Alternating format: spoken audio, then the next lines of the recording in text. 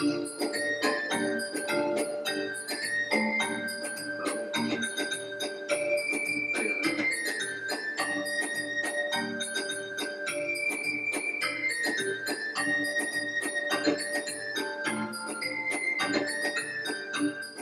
everybody, and welcome to a new edition of In Conversation.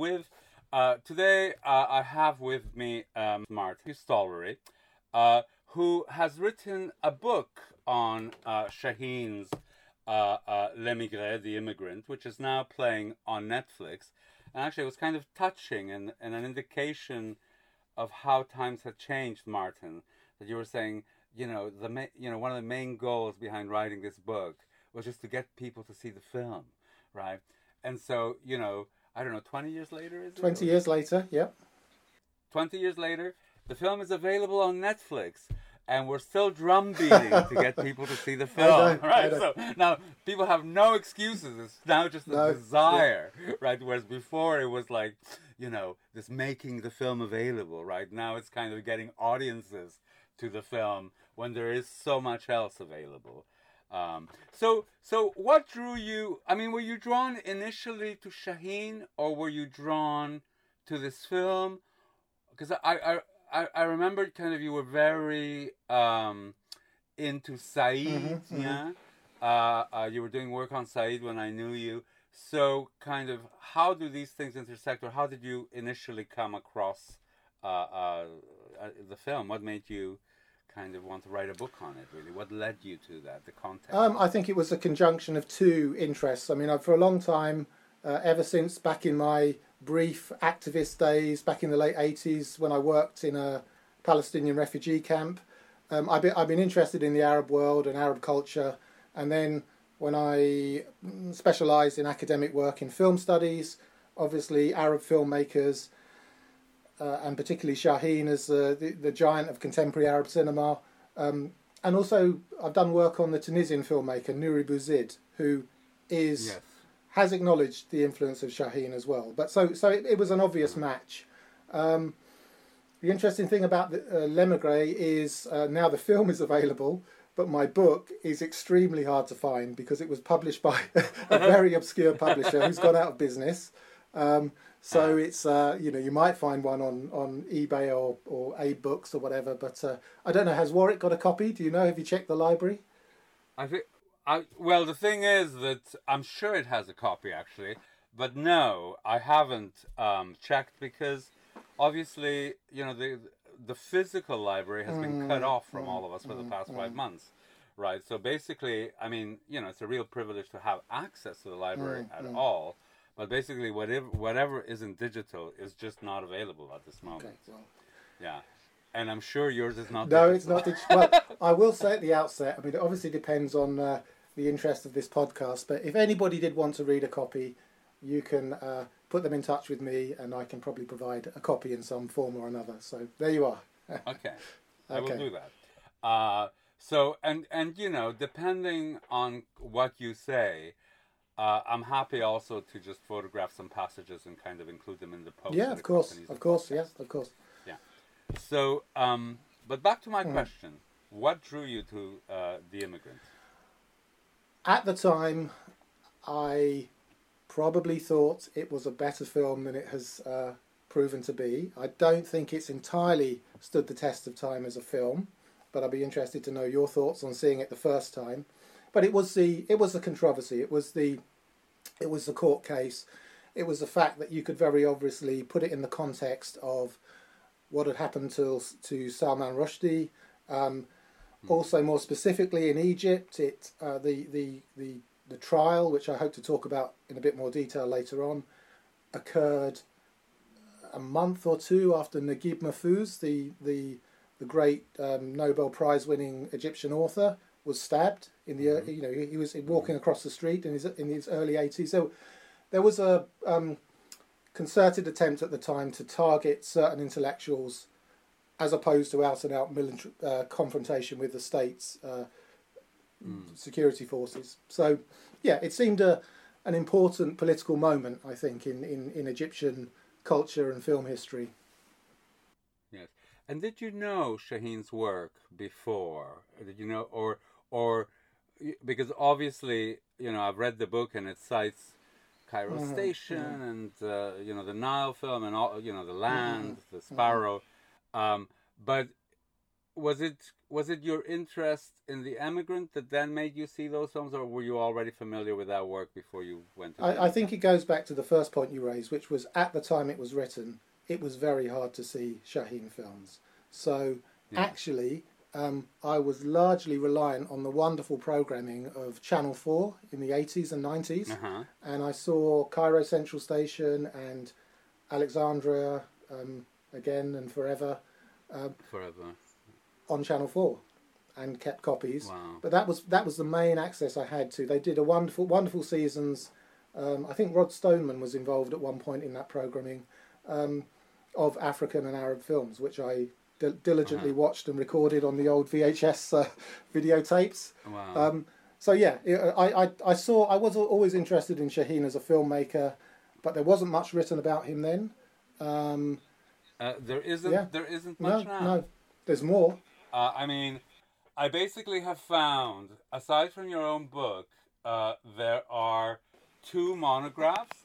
The Ibrahim Fawal one that you mentioned, and then there's Malik Khouri's The Arab National Project in Youssef Shaheen Cinema. Those are the only 2 monographs that I've been able to find. There might be more, but actually when you trawl through, you still find references to what you refer. Actually, the Cinema Action edition, the special edition of Cahiers de Cinéma, not very much at all. And actually, I find it, like you, a kind of a real signal of Eurocentrism in its worst aspect, actually. I hate this drawing attention. Sometimes, and this is going to sound like I have a diatribe now against young queer activists, which I don't.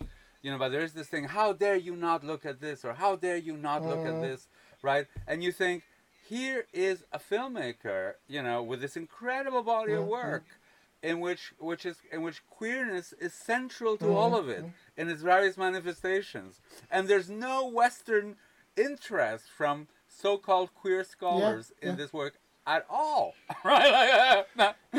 There's nothing written on him. It's shocking. Is it something?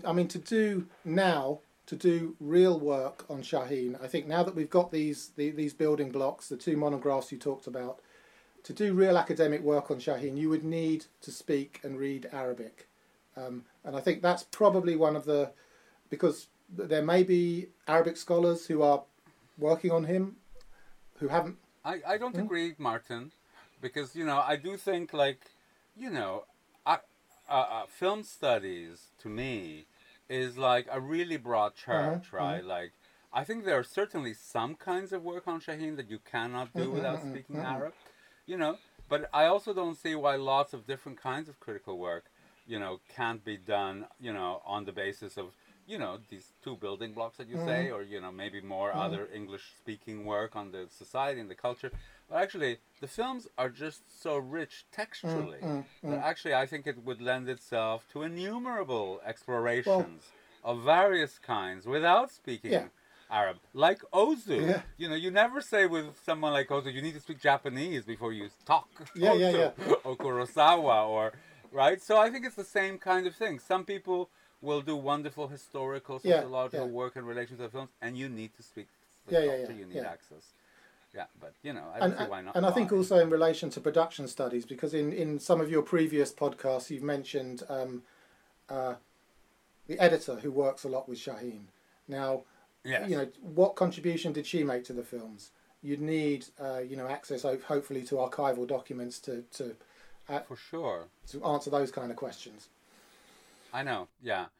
But, in a related but far-fetched note, I fell asleep last night listening to Debbie Reynolds reading her own autobiography. Okay. And she talked about how part of her training as a contract player at MGM was actually being given lessons by, the editors and the cinematographers about lenses, right? They were taught that, which I did not know, actually. I thought they were, they were taught how to dress or speak or, but not about lenses. And she mentioned this editor who, she was a very famous editor. And then she goes on to mention practically all of Vincente Minnelli's films.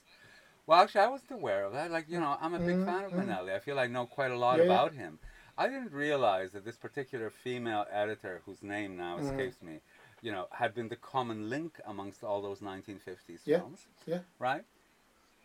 So, and that's Minnelli, right? Yeah. It's kind of interesting. But anyway, let's go back to the film. So, kind of, there's a lot of issues that you raise in the film. The kind of one of them that I found interesting was just the story of Joseph itself. Yeah. So could you tell us a little bit about it, and could you tell us also how Christian and Muslim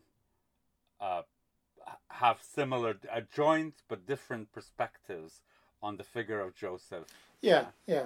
Well, as I say in the book, it's a story that's obviously found in the Bible, Old Testament, so it's in the Jewish tradition as well. It's in the Quran.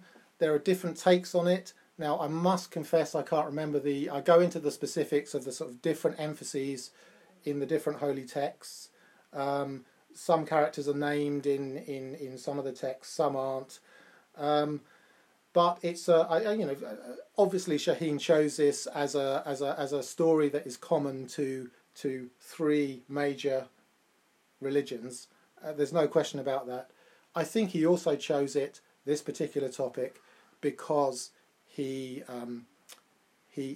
must have anticipated the controversy that it would generate when it was released in Egypt, given the climate at the time, given the certain legal prohibitions on representing the prophets. But of course, as he says at the start of the film, in the intertitle, in the title card, as was claimed at the trial, it's not Joseph.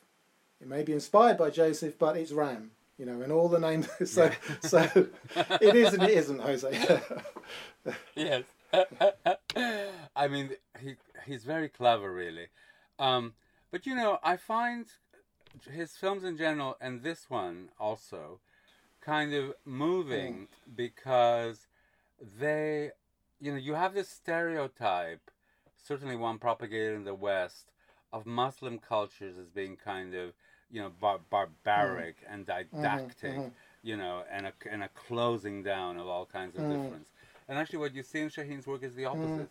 You see a kind of a proliferation of difference, an embrace of difference, a kind of, a recognition of barriers, but an attempt to be kind of inclusive, right? So in the film, there's always this difference between, Egypt and, the desert or the country where Ram comes from, which I forget the name. Tonei. Yeah, so, Tonei, he's always an immigrant. Yeah, there's always a difference. Yeah, but actually, kind of, there are many things that they have in common, and, that difference is kind of often, brought in and then kind of brought out, and it's done on different levels, right? Kind of sex, gender, belonging, religion, kind of all of those things are elements in the film that are acknowledged as existing, and so I think I think that's quite tremendous. I mean, I think the films, and this one included, are of a conceptual and intellectual level, that most cinema can only dream of. And actually, sometimes the only problems that I have, though it depends on the work, but generally the only problem that I have is almost a financial one. That that this could have been better if they'd had more money to do a shot, right, or to process, or. Well, I think his fight sequences often leave a lot to be desired. I wanted to say, I'm afraid you and Richard have torn the veil from my eyes, because I never noticed that about Shaheen before, and now I can't not notice it. And it was evident in not just fight, but any kind of physical action, because when he enters the temple sanctuary and falls down the stairs, that's pretty awful. But is that money, or is that a certain kind of basic element of craft skill, which for all Shaheen's incredible gifts and genius, somehow didn't master, because it doesn't take money to get an actor to roll down some stairs properly, or fall down some stairs. No, but actually we talked a little bit about this because, you know, I forget which film I saw, some B Hollywood film. And my God, you see the credits, right? And they have fight scene designed by, right? Like, you know, and choreographed by, and then like, you know, 25 stuntmen, right? So, yeah, I think there is money involved, to a degree, but you do see the lack of money. It is evident in itself, but actually it doesn't matter. And really, you know, I personally felt that the Emigrant is one of his great films. I was so moved at the beginning, and at the end. Actually, can I? Sorry to interject, but I want to share an anecdote about money, which I really enjoyed. Which is, so since I wrote the book, I found a very nice article by a French legal scholar on the trial, which I'll send you the references to. And one of the things that was cited at the trial was, one of the cases made against Shaheen was he's a foreign puppet, and he, you know, strings being pulled by France, because this is a French co-production. I think the French producer was Humbert Balsan, well-known leading French producer who worked a lot with Arab filmmakers, and the prosecution produced a copy of the contract to make the film in French, and they said, look, it says in the contract that Shaheen is being paid 35 million euros to make this film. You know, he's clearly in the pay of France. And the defence said, no, you've mistranslated the contract. It says the film must be shot in 35 mil. Okay. So they lost that point. That's, I mean, my God, 35 million euros. That would have been like such a super duper production in any period. I know. You know. Well, you're saying, sorry to interrupt, kind of makes me conscious that you're the guest. Really. So I want to go through just through some of the things that you touch on, almost actually kind of chapter by chapter, really, from your book. Kind of, but I'll mix them up a bit. So. What do you see as the narrative structure and style of the film? What stands out for you? Well, we were talking about earlier about how we could, how people could do work on this film, academic work on this film, critical work, without necessarily relating it to you know, Arab sources. It could, if you were teaching a course, a module on religious film, religious epics, whatever you call it, this could be included. You know, this would make a wonderful contrast with the Ten Commandments or Last Temptation of Christ, etc. And it does conform to some of those stylistic, generic patterns that we're familiar with from the Hollywood. I'm sure Shaheen had watched, you know, with his obsessive cinephilia, I'm sure he'd watched all of the great Hollywood religious epics, and one thing I don't like in retrospect is the symphonic score, which, you know, is a feature that lends gravitas to the Hollywood versions of this kind of film, and I don't think it really works here. It gets a bit irritating. It's too it's used too much. I think the use of music in L'Emigre is not as inventive as in his other work. But spectacle. I mean, it offers spectacle, and I talk about this in the book, but it's not the spectacle of,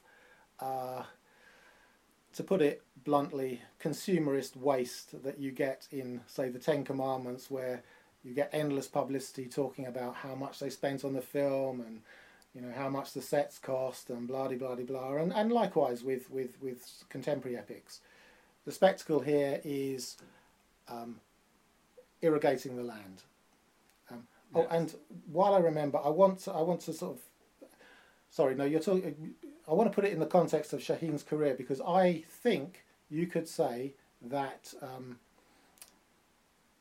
L'Emigre and the subsequent film Destiny, which I think you'll be covering as well, are remakes of updated reboots of earlier Shaheen films, namely The Land and Saladin. Oh, I think so. And if I can take you back to a moment in the reviled Alexandria Forever and Again, the moment I love in that film is when Shaheen is with Yusra, the actor. He eventually ends up becoming his new sort of object of desire, and he's talking to her mother, and he says, "Oh, my best film is Alexandria Why?" She says, "No, The Land, And I think that signals where his career was going to go next, because he thought, okay, I've got too much up my own, self-obsession with the autobiographical films. I'm going to go back to basics. I'm going to go back to issues that concern the Egyptian people as a whole, not just me as a self-reflective filmmaker." And I think that's what those religious films, those Hollywood epics, biblical epics, whatever we want to call them, I think that's what they do. For better or worse, they can easily be seen, and were to a certain extent seen, not by everyone but by many people, many critics, as allegories of, contemporary America, the fight against the Soviet Union, etc., etc. I'm thinking of the Ten Commandments here, and I think Shaheen wanted to work in that mode for L'Emigre, and that's one of the things that this genre and this style of filmmaking always carries with it. It projects, it tells a story from the past, but it's from the religious text, but it's always about the present. It's always about the society into which it's released, and I think he was very deliberately doing that. But so spectacle. Yeah. The use of spectacle is quite different here to how it's used in similar Hollywood films, I think. Let me pause you for a moment, because I want you to develop the point about the connection between The Land and Saladin, because I do think that there is clearly a going back to interest and motif. So I don't know how you put it, whether you put it as like a remake or whatever, but which I think it's clearly not. But you can see the interest in religion and the interest of the land and and power and irrigation and class and belongingness. All of those issues kind of come together and intersect. I think in very interesting ways in this. Do you see kind of specific points of connection between them? Well, again, The Land, we get those wonderful shots of irrigation and water. And I'm not sure if this is something you and Richard have discussed in previous podcasts, but there is, one motif that is woven through Shaheen's films is water and the use of water. Yes. And you can think about it in terms of Cairo Central Station, where Kinawi and I forget the actor's name, but they're sitting in front of the fountain, I think, in Cairo Ramsey Station. There's water behind them. I remember that. There's the people of the Nile, the wonderful shots in water. The Land. The Land it's a serious film. It's a tragic film because of the lack of water, because of the deprivation of water. Whereas the L'Emigre is the inverse. They find water. They manage to irrigate, but it's clearly flipping it into a more optimistic mode. But it's also just cinematically how he captures water, bodies in water, people of the Nile. That's the classic example. And there's a lovely short essay, I think by Dave Kerr, the critic for the Chicago Tribune, The Waters of Alexandria. He traces that motif in Shaheen's film. So I think that's something that gets played out interestingly in and even the scene set on the coast in Alexandria again. You could track this. You could write a whole essay on. The first film of his that I was able to see was The Blazing Sun with Omar Sharif, and it's all about water and water rights and who gets them and stopping them But it's wonderful because it's you could say water is the intersection of his political ideological interests and his aesthetic ones, because water is such a key issue in the Middle East. We hear about the more obvious political conflicts, but access to water, irrigation, it's crucial, especially in Egypt. and Egypt has declined in agricultural self-sufficiency over the past 50 years. So it's a key economic, political issue, but it's also a fabulous thing for a filmmaker, especially one who is obsessed with filming beautiful bodies, glistening with water. So it's great. Yes. And also, Alexandria, a port city, open borders, everything connects to water. So I think that's. And you're right, because I think in The Immigrant, water gushes and glides and caresses, and it's like it can fulfill so many sensuous functions, right? Whilst itself allegorizing. Yes, but also, Yusra, Simihit, she invites him to come and quotes tend her garden, and you'll note that a key feature of where she lives is this kind of enclosed pool, which he does dive into, but it pales into insignificance compared to the fantastic freshwater waterfall that he discovers. So again, there's that water motif is everywhere in Shaheen's work. Okay, good. So so I was asking you also, to relate Land and Saladin to The Immigrant. And of course, you mentioned water. But another thing that fascinates me about Shaheen's work is the question of place and belonging. Yeah, I mean, this film is called The Immigrant. Yeah, and that seems to be, again, a recurring motif throughout his films. Yeah, so I wondered, if you could say something about that. I think it becomes more accentuated in the later films because I think there's you had an interesting discussion about the sparrow and how do we know that Bahia is Mother Egypt? Well, we know because of the music tells us, so as soon as you catch on to the music, music is used far more successfully in that film than L'Emigre, but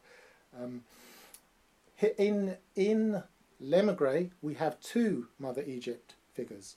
We have Simihit and Hatti, and on the one hand, Simhit is a Mother Egypt figure because she's the high priestess. She embodies the, religious ideals, but she's a foreigner. It's made explicit in the dialogue. Whereas Hatti is closer to Bahia in that she's an ordinary Egyptian woman, very very feisty, which is great. But she's prepared to travel, to leave, because to leave with Ram and to go to spend years farming this arid place in Tonne. So one Mother Egypt figure is cosmopolitan, is a foreigner anyway. The other, who is more salt of the earth, is quite prepared to leave Egypt. However, I was interested to see what did the actors go on to do after this film. And Yusra is a fairly major star, not very active now because she's reached a certain age, but the woman, Hanan Turk, who played Hatti, she went on to do other roles, but recently she's withdrawn largely from film work because she's become quite religious. She'll only do voice work now. She won't appear on the screen. So it's interesting to see how the culture's moved on and people, choices the actors have made. Well, I mean, so one of the things that I'm very interested in your book is when you talk about this question of, identity and belonging in relation both to Egyptian culture, but then, Egyptian culture speaking Arabic, and Arabic itself being a shared culture amongst Arab countries. Well, one that all Egyptians share, and then that becomes part of the culture itself. Yeah, the Quran is in Arabic. Yeah. And so So you make a whole very interesting argument about that, and it's one that I find very much in evidence in The Immigrant, but also a kind of a recurring theme in Shaheen's work. I can't recall it in detail, but there's a film he made shortly afterwards called The Other, which clearly deals with this issue, and I think what I would like to discuss, I think, is how these issues were inflected at the trial of the film, because there is a danger, not a danger, but we do need to always be aware that our conversations in this context are very different to the ones that took place around the film in Egypt. And so, going back to the issue of identity and openness, open borders, and so on, one of the accusations that was hurled at Shaheen during the trial, and I'll try and get the exact terms, is that the way it portrays Egypt, is obviously partly because of the 35 million euros paid by France. Egypt is shown as, all the Egyptians are shown as impotent, homosexuals, or good for nothing. Okay, that was the allegation, and the defence was not to take those accusations head on and say, we should be entitled to, show the diversity of Egyptian culture. It was to argue Shaheen's credentials as an Egyptian patriot, and they referred to his entire oeuvre was cited in court, unimpeachable past triumphs such as Saladin. How could you accuse the director of Saladin of not being an Egyptian patriot? And I think they cited the Return of the Prodigal Son as another one that showed his credentials. So that the point I'm making, I think, is that the way the discourse unfolded in Egypt was very different to, and obviously it's partly tactical because they want the film to be shown, etc. But it's very different to the discussion that we're having, or that Western scholars would have about Shaheen's films. He knew those were the grounds on which he had to defend this film to try and get it shown again in Egypt. But let me push that because it's obvious. So obviously they have a different frame of reference 20 years ago than we do now. I'm sure that the conversation in Egypt now would probably be different than the one we're having.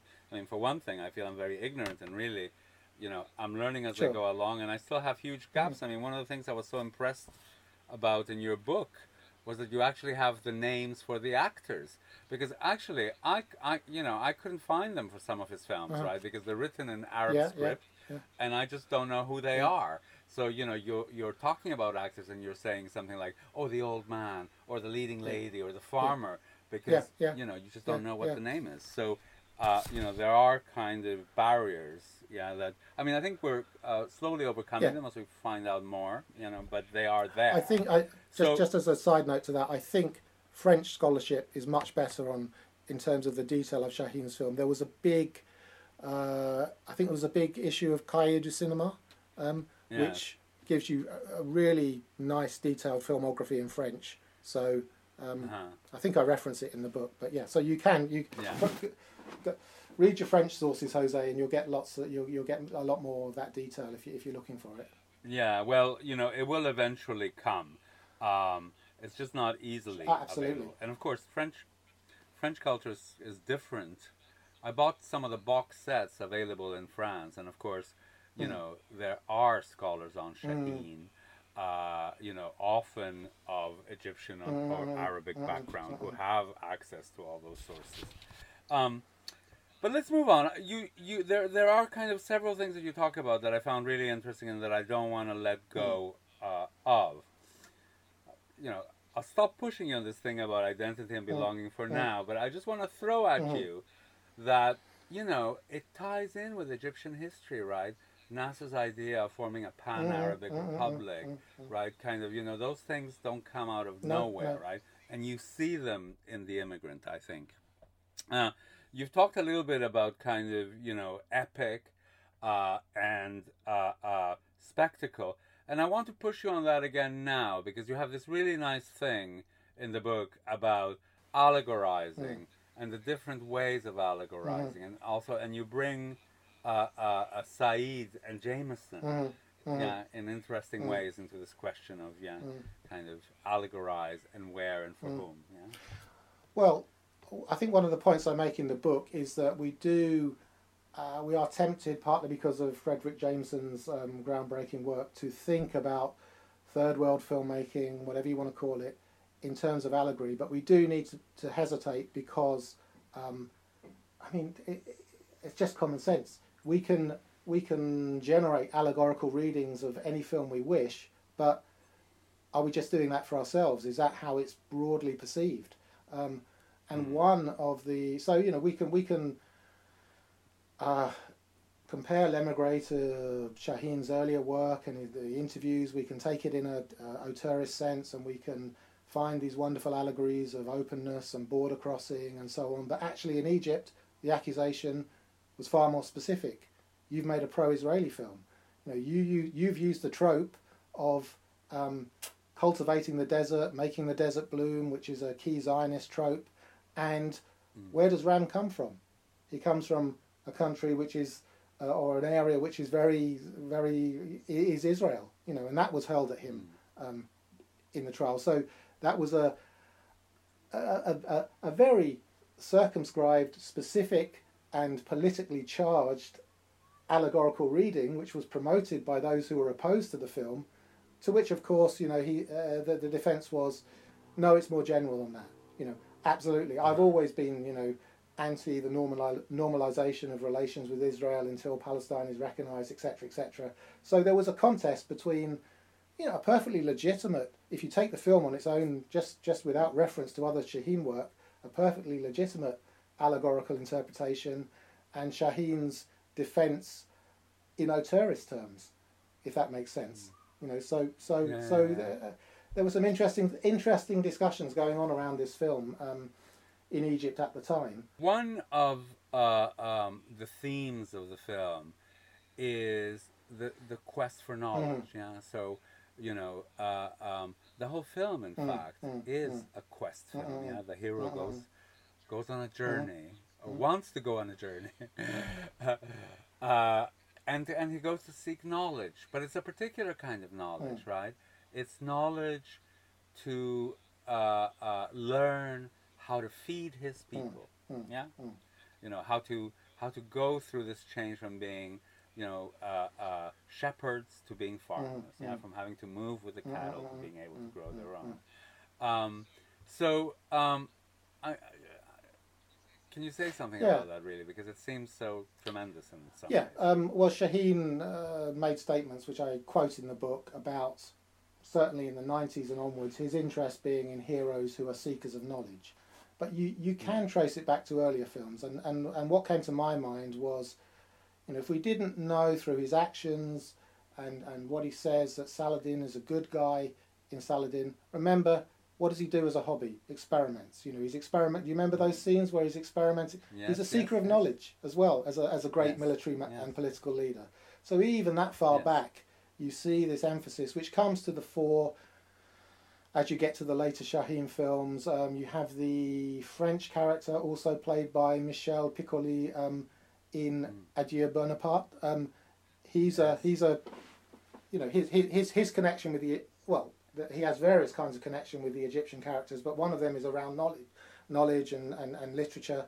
And then we have Ram, and then we have the next film, Destiny, which is about a philosopher, Averroes. I haven't seen that. Yeah, okay. So it's there's a shift, but you can see elements of it at least as far back as Saladin. And I think as I don't know. I think as his career progressed, and as the devastations of the last 20, 30 years were wreaked upon the Middle Eastern countries, I think Shaheen was a bit embarrassed to have made Saladin, which because of the glorification of military prowess. So I think that's one very reductive explanation for the shift in his outlook. There's a whole series of arguments in The Immigrant around, seeking knowledge, but again, it being purposeful knowledge. Yeah. And the way that Ram deals with it, because I think, so on the one hand you have religion and what religion stands for, and an implicit critique of at least a certain kind of religion. Yes, yeah? yes. So can you elaborate on that a bit? Well, I can elaborate. I'll certainly elaborate on the sort of representation of religion in Shaheen's films, because I think there is a consistency here. You go back to The Land, you'll see every time the men primarily in the film make a decision or have an important discussion, they pray. They have a quick prayer, and some of the sheikhs are charlatans in his films, but there's always an acknowledgement of a kind of basic religiosity embedded in Egyptian culture, and there's a film in between, a short film Shaheen made, which I'm going to give you a copy of, called Cairo Illuminated by Its People, and I had a quote written down, can't access it at the moment, but Shaheen narrates a short documentary, 20 minutes, narrates it in French. I think it was commissioned by a French producer or French TV, and he says, Egyptian people are religious, certainly, but not fanatic. You know, they wonderfully combine spirituality and sensuality. So there's always an acknowledgement that, and there's some wonderful shots of, again, men only praying in the street on Friday. There's a beautiful shot in a documentary shot in this documentary where everyone's prostrating themselves, and behind them is a billboard with a cinema poster on, and I think, you know, he's quite clearly conveying these two things coexist comfortably in Egyptian culture. So there's always an acknowledgement of a certain level of religiosity, and one of the defences of the film, because it was taken to court primarily because it was seen to be representing a prophet, which is prohibited, and adding to the Quranic text, and which is also forbidden. And the defence was not that filmmakers should have the right to represent prophets in Egyptian culture. It was, well, it's not Joseph, but it is a religious film. It does communicate, you know, values which are key to all religions, Christian, Islam, Judaism, blah blah, etc. So yeah, I think there is a I don't think it's just tokenist. I think there is a genuine acknowledgement of a certain religious culture, a religious element, important religious element in Egyptian culture and Arabic culture in Shaheen's films, but it's clearly not the conception that some of his militant adversaries promote. I think the series, I think you have this quote from Said where he says, you know, in Egypt today, you know, if the population is 60 million people, you know, 58 million wake up wondering how they're going to eat something. How they're going to get their food. And I thought that was such a powerful quote in relation to this film, but also in relation to Shaheen's work. Because, I mean, some of the things that I admire about it are frivolous in a way, or very aesthetic. You know, I love some of his Circean mise en scène and things like that. But you also, I mean, one of the things that moved me about his films is that they're films explicitly about things that matter. And you know, that's a very general term, right? But, you know, kind of things that are about life itself, about, you know, kind of what makes a good life, or the need for water, how do you get food, or, you know, how do you survive in Cairo Station with everyone flitting around you while you're stuck there? I mean, they seem about fundamental things in a way that, you know, most of the cinema I see is not. I mean, it's not that doesn't have serious issues, but there's something fundamental about this, right? So the film begins with, you know, sheep, a ram hasn't been looking after the sheep. The brothers get mad and they whip him. They tie him to a tree and they whip him. And it's there's quite a lot of bondage scenarios in Les Maigret as well, which is another feature of the Hollywood epic, you know, which I think Shaheen is attuned to. But no, to go back to the fundamental issue, you're right. I mean, it's perhaps recently in this country we have kind of briefly been reminded when people were worried about, you know, would the supermarkets run out of food or whatever. But it's not a day-to-day concern for most people in the West in the same way as it is in the past and still now in Egypt. And I think part of the greatness of Shaheen is that he can move from a film like the Alexandria trilogy to then back to basics like this, you know, and encompass it all.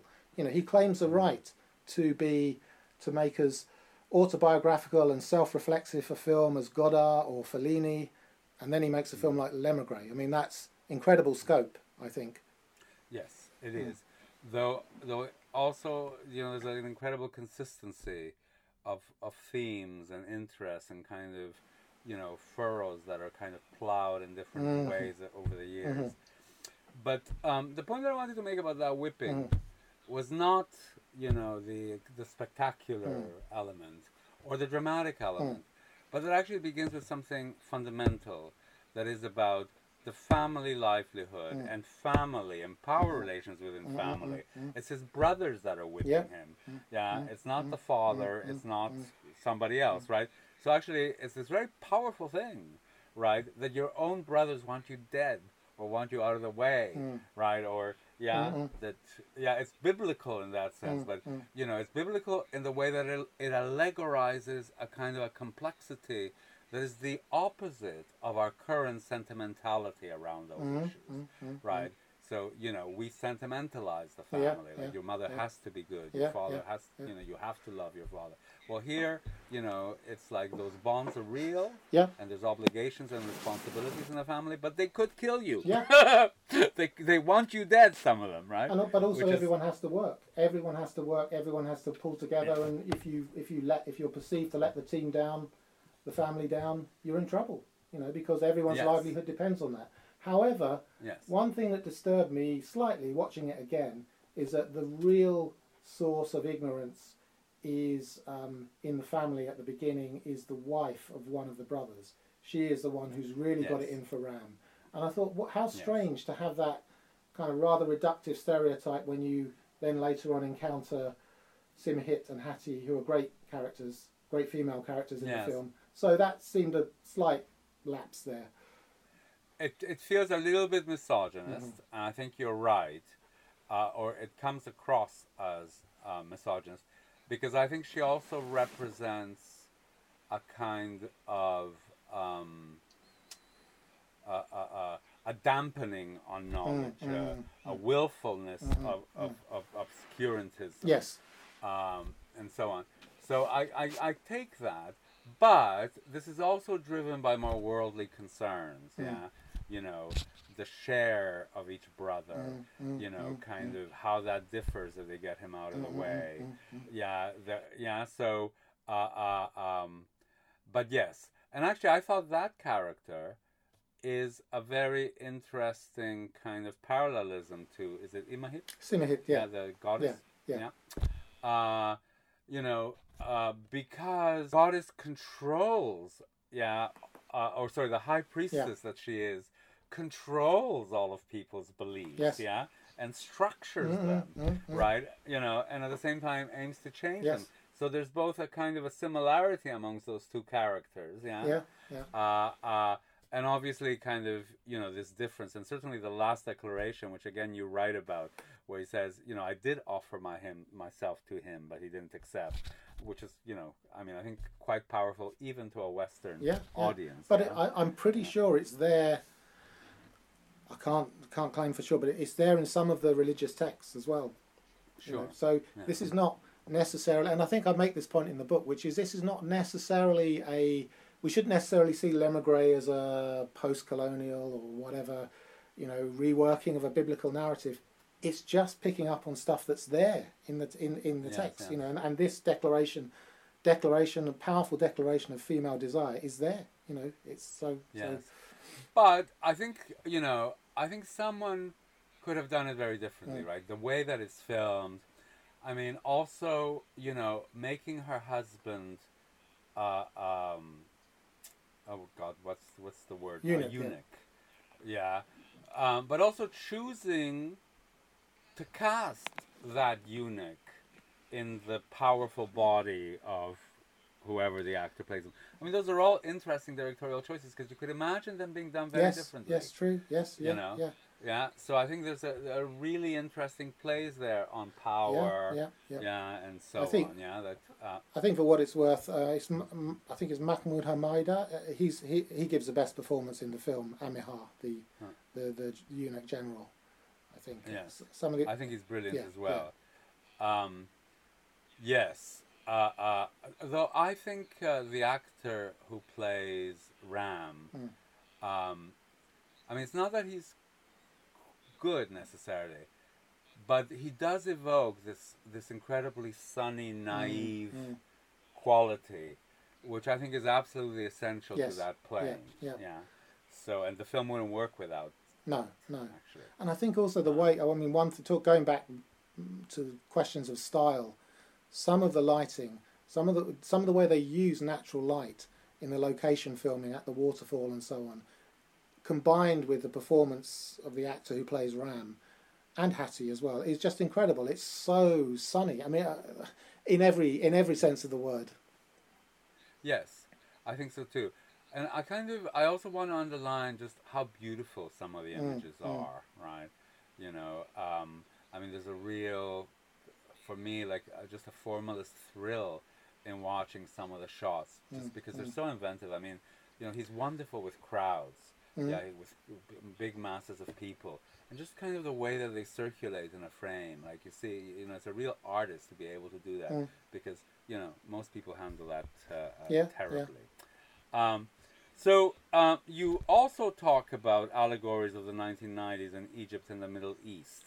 And I wondered, we've touched a little bit on that, but, you know, kind of, do you want to say anything further on that? Yeah, I would, well, to bring things up to date, I think Shaheen is politically very astute, although it was pretty obvious to most Egyptians, in making Amihar, the general, the key character, because, you know, okay, it's a film about Ram, it's a film about Simihit, but his decisions, his actions are crucial, and he represents the military, and everyone in Egypt from the 1990s to the present knows that in the final analysis, the military run the country, either behind the scenes or now, since for the last few years, literally, you know, we have a general in charge of Egypt. So, yeah, I mean, although we've talked about the film as sunny and optimistic and utopian, all of which it is, it's incredibly combined with this hard-headed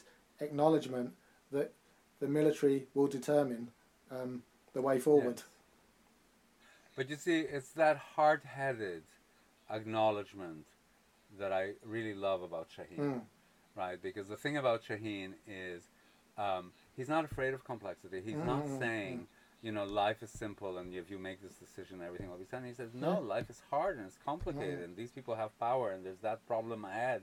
And yet, you know, it's important to be open and to accept difference, and I can only love you in your difference, and you know, so actually it's kind of making almost all the hard choices that the films kind of bring out. And that motif which runs through visually and verbally, which is freedom constantly has to be seized from the jaws of the wolf. Not just once, but over and over again. That's right, which is a line in the film, isn't it? It's the goddess that says that, the high priestess. And again, I believe, I apologise, I can't remember which one, but in one of the religious texts there is that wolves motif. So he's taking stuff that's in the holy books. You know, it's not all post-colonial elaboration. He's just picking up certain elements. Okay, fantastic. I want to turn it over to you. So, one of the things that interests me about Shaheen is that all his films touch on the question of modernity and modernization and change. Right, so I mean, obviously he was making films since the 50s, so yeah, these elements kind of alter as time goes by, you know, but this question of modernity and modernization in a culture that was still largely rural, and has changed, it's kind of like a running theme, and I wonder if you have any views on that in general, and if you see any resonance in that in The Immigrant in particular. Well, I do wonder if, to a certain extent, we unfortunately have to see Shaheen's later career in terms of fighting a rearguard action. So not necessarily advocating a particular modernity, but trying to hang on to a notion of modernity which perhaps comes from the past, which is associated with the culture shared by him and Edward Said and people who'd been to I think, was it Victoria College in, you know, this sophisticated, worldly, like the Eton of Cairo. Yes. Or Alexandria. Well, and you know, did did he fully engage with contemporary developments in Egyptian culture? I mean, there comes a point in everyone's life, as we can as we're finding when you look backwards as well as forwards. So it depends which you can define modernity in so many different respects, whether you're talking about cultural modernity, industrial modernity. So there is that backward-looking element, I think. Yeah, I don't know. I mean, what did you have in mind when you raised that question? Well, that so many of his films are about respecting science or engineering or technology, the building of the Aswan Dam, a new irrigation system in blazing sun, kind of mechanisms of boat transport in, the port, and, kind of you see it in the land, and, again, kind of, you were mentioning the search for knowledge. Well, kind of the search for knowledge is knowledge to make life better. Yeah. Right, and modernity, for me, is about that. Those scientific developments, that kind of changed ways of life and brought electricity and steam power and novel forms of political organization. So that actually is, I think, in all of Shaheen's films. And in this one, though obviously it's set in biblical times, so to speak of modernity. In a biblical setting might seem a bit absurd, but actually this notion of migration, of seeking knowledge, of thinking things through, of kind of, being certain that a way of thinking can overcome a state of mind. It's very much in this film. And I think what has moved on, what has differed from, compared this one to The Land, but a comment you made in your podcast on The Land was, there is perhaps a conservative element to, identifying the land with Egypt, with people staying in place. That's gone here. It's about moving on, crossing borders, not being closed, not being insular. And also it's interesting that what at the time would have been, and what cinematically is the obvious thing you expect to see in films about ancient Egypt. You never see the pyramids in this. You never see the pyramids because he's not interested. You're right, actually. Though it's interesting because I also saw Adieu Bonaparte yesterday, and of course it has these glorious images. Okay. Michel Piccoli in front of the pyramids. Sure. So I was thinking for a moment, really? Yeah, but yes, you're right. So I'm going to wrap this up, but I want to give you the last word. I mean, is there anything that I haven't asked you about that you want to bring up in relation to the film?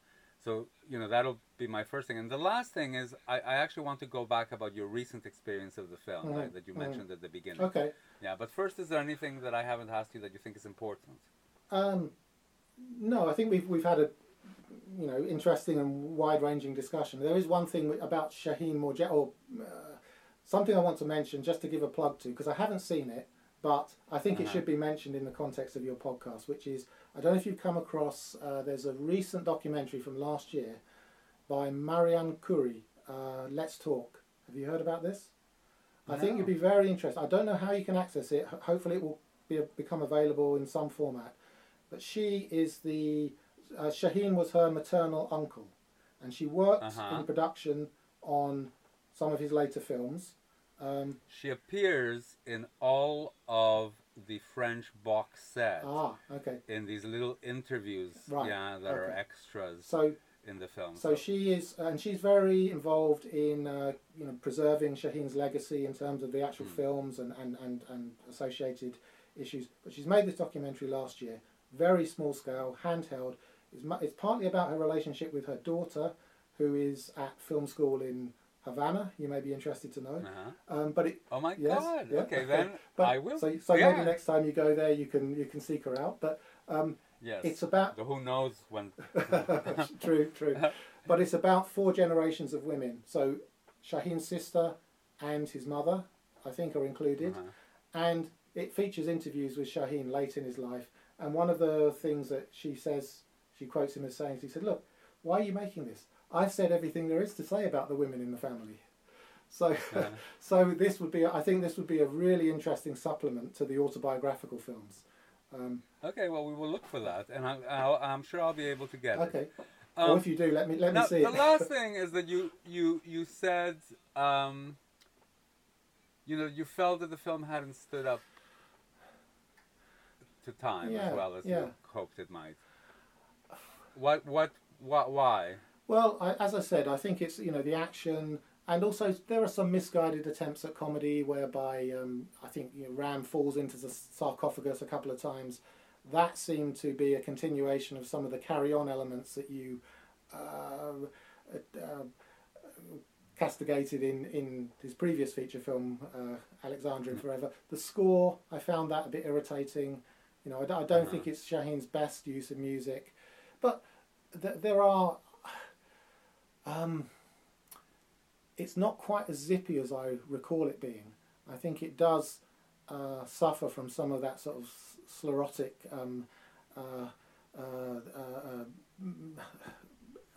character that you see in some of the Hollywood epics. But there are moments of genius. There are wonderful moments. There are the toppling of the Pharaoh statue. You said the handling of crowd scenes. I mean, that's also a quotation of Eisenstein's October.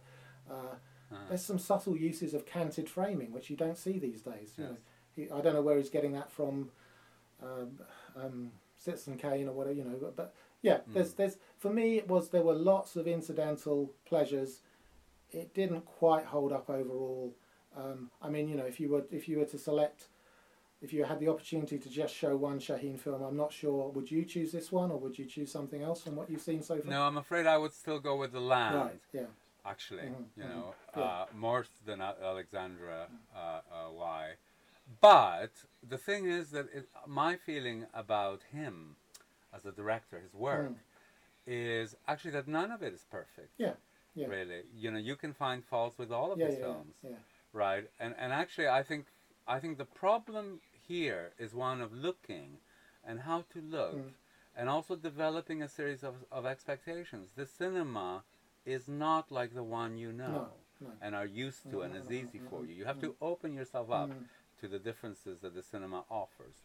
And one of them is, that it's not perfectly cohesive, kind of, and so on and so forth.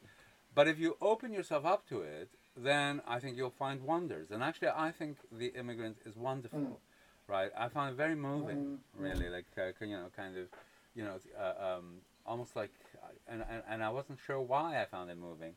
I think it had to do with the thing about, family and being an outcast, and obviously I identify, with the whole thing of being an immigrant and seeking knowledge, being outcast, So it resonated with me on kind of different levels. I found it really deeply moving, and also the most important thing is that along with that emotional resonance, it sparks thought and inquiry. You want to find out things. You want to make sense of things.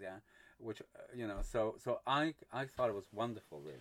And actually, one other, while you were just, I was thinking about the aging process, and I was thinking perhaps my slight distance from the film 20 years later is because my heart has become a bit colder in that time. I don't know, but one other nice touch about this film, which you could think, you look at Michel Piccoli in a very long white beard, which I am also sporting at the moment, partly in homage to the film, partly because of lockdown, and you think your first reaction could be ridiculous, but actually he's an intriguing character because although he's 100 years old, he still has love in his heart for his son, and that's really nice, and that I think that speaks to what you were alluding to now, which is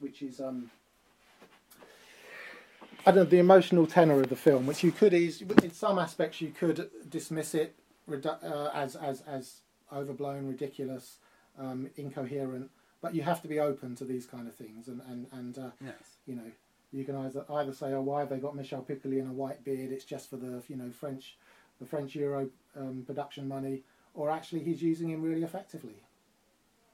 I think he's using him really effectively, and I think Piccoli is wonderful anyway. Oh, yeah, of course, yeah.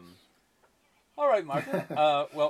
Thank you very much for talking to us. This is going to be the first of two podcasts on The Immigrant, L'Émigré. And I am going to post some passages from Martin's wonderful book on the blog post that accompanies the podcast. So thank you very much, Martin. Thank you for inviting me to talk. It's for a film scholar. It's the equivalent of being invited onto Chris Evans' breakfast show or whatever. So thank you very much. All right. Good. Thank you.